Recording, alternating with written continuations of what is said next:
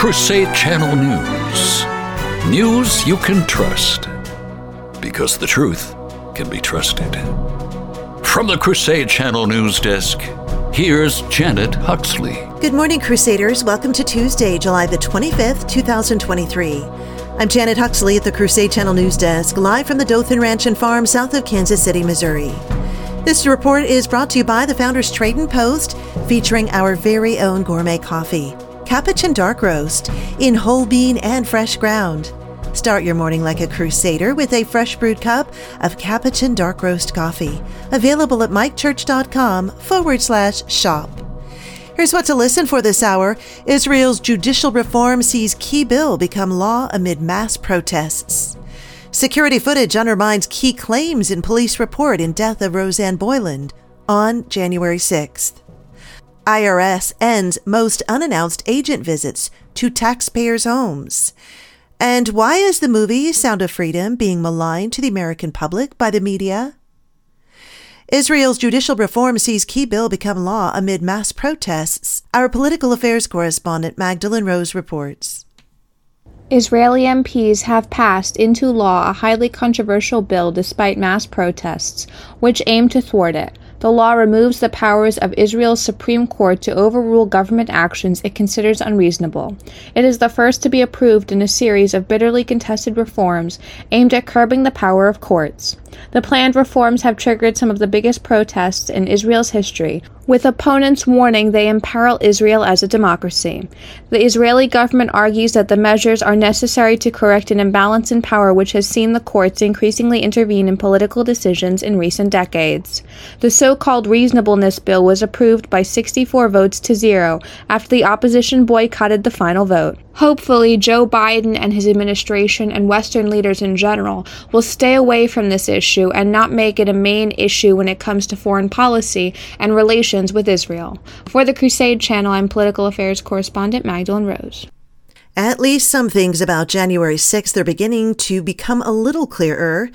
Previously unreleased Capitol Police closed-circuit television footage obtained by the Epoch Times adds crucial new details to the tragic story of 34-year-old Roseanne Boyland of Georgia, who died after collapsing outside the Lower West Terrace Tunnel on January 6th of 2021. After CPR and other life-saving efforts inside a basement entrance to the U.S. Capitol failed, the protester, Boyland, was moved up one level to the crypt where D.C. Fire and EMS Department paramedics continued resuscitation efforts for another 40 minutes, new security video shows.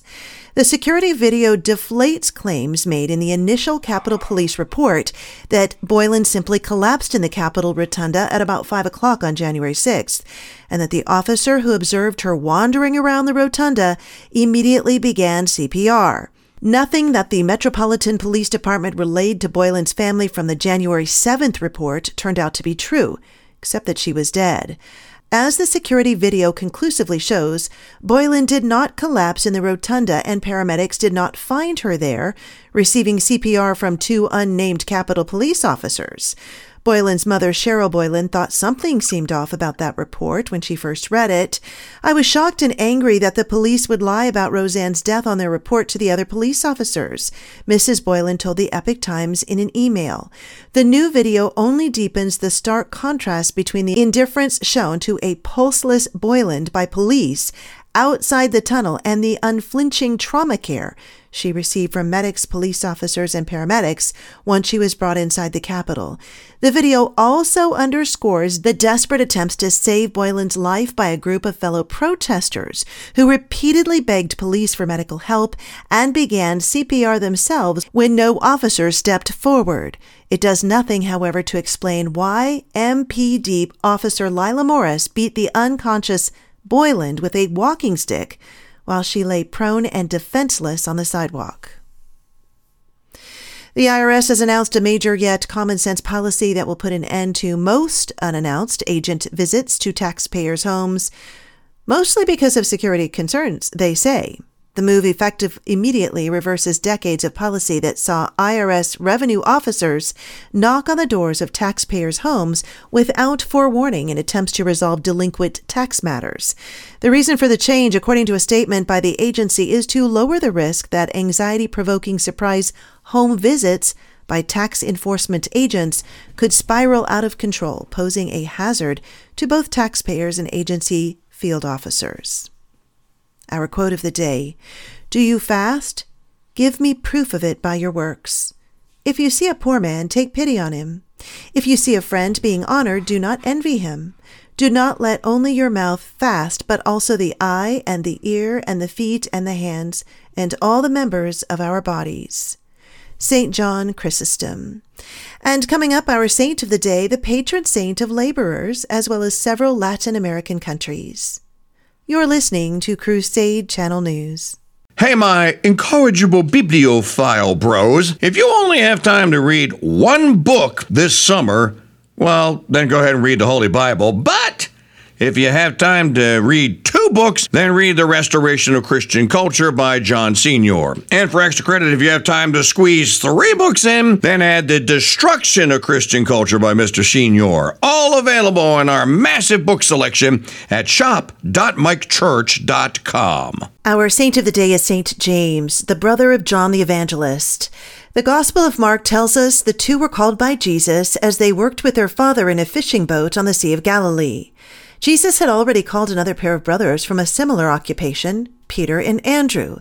He walked along a little farther and saw James, the son of Zebedee, and his brother John. They too were in a boat mending their nets, and he called them. So they left their father Zebedee in the boat along with a hired man and followed him. James was one of the favored 3 who had the privilege of witnessing the transfiguration, the raising to life of the daughter of Jairus, and the agony in Gethsemane. James was apparently the first of the apostles to be martyred. In Acts we learn, about that time King Herod laid hands upon some members of the church to harm them. He had James, the brother of John, killed by the sword, and when he saw that this was pleasing to the Jews, he proceeded to arrest Peter also.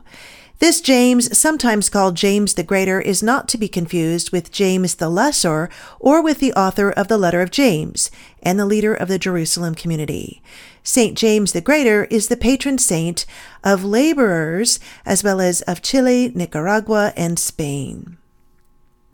Sound of Freedom, a movie that exposes the sexual trafficking of children, is actively being maligned to the American public, according to the Epic Times, and that was something we all knew anyway, which has featured a video about this available online. As crazy as it sounds, and despite the fact that this movie is based on a true story and that it exposes the very real reality that millions of children find themselves in, there are elite forces in both Hollywood and the media that have been actively working to suppress this movie. The Epic Times expose unpacks the how and why.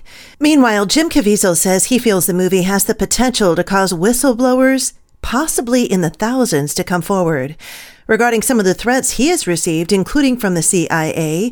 In a discussion with former National Security Advisor General Michael Flynn and Joy Thayer, co-founder of film studio Sparrow Pictures, Caviezel addressed a specific tweet to that effect, resolutely declaring he was unafraid of the possibility of being killed. Let me explain something to all of you in the world that think I am a little girl and afraid of you. I am not scared in the least bit. God brought me into Hollywood to become an actor. He asked me to do that. He was my intel officer, the greatest God, the only God, and he loved me enough to give me a purpose in my life because I was the lowest of the low at that time, and I would gladly trade my life to save these little ones because the screaming that I heard was so horrific I can't sleep at night. At 3 a.m, for whatever reason, I can hear it. Like David, I love my God. I love him so much, I would gladly trade my life for him. So I want you to understand, you don't scare me. I just want to say I love General Flynn and how he gave up his life. Guys like that inspire me. Warriors that I work with, SEAL teams that I work with, not the media, not stupid fact checkers. I'm asking Christians, wake up. Stop fearing the devil more than you fear God. Stop being afraid. Unlike you, I know that I am going to die someday. I am not going to die by my own hand. I am not going to commit suicide. It may happen from an accident, and this has happened before, after the Passion of the Christ. That's right. In 2009, look it up, Caviezel said before alluding to an incident on the feast of Our Lady of Mount Carmel. I got the Blessed Mother, she's with me. Our Lady of Guadalupe, she's with me. But our Lord Jesus Christ, who I love with all my heart, I do not fear you at all. You should fear God. Despite only being released in 2,852 theaters across the United States and other challenges, Sound of Freedom has already raked in over 100 million. Send me your news tips to janet@crusadechannel.com.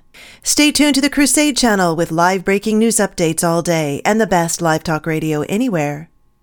Up next, the Mike Church Show continues. You're listening to Crusade Channel News. I'm Janet Huxley for the Crusade Channel, seeking news and finding truth.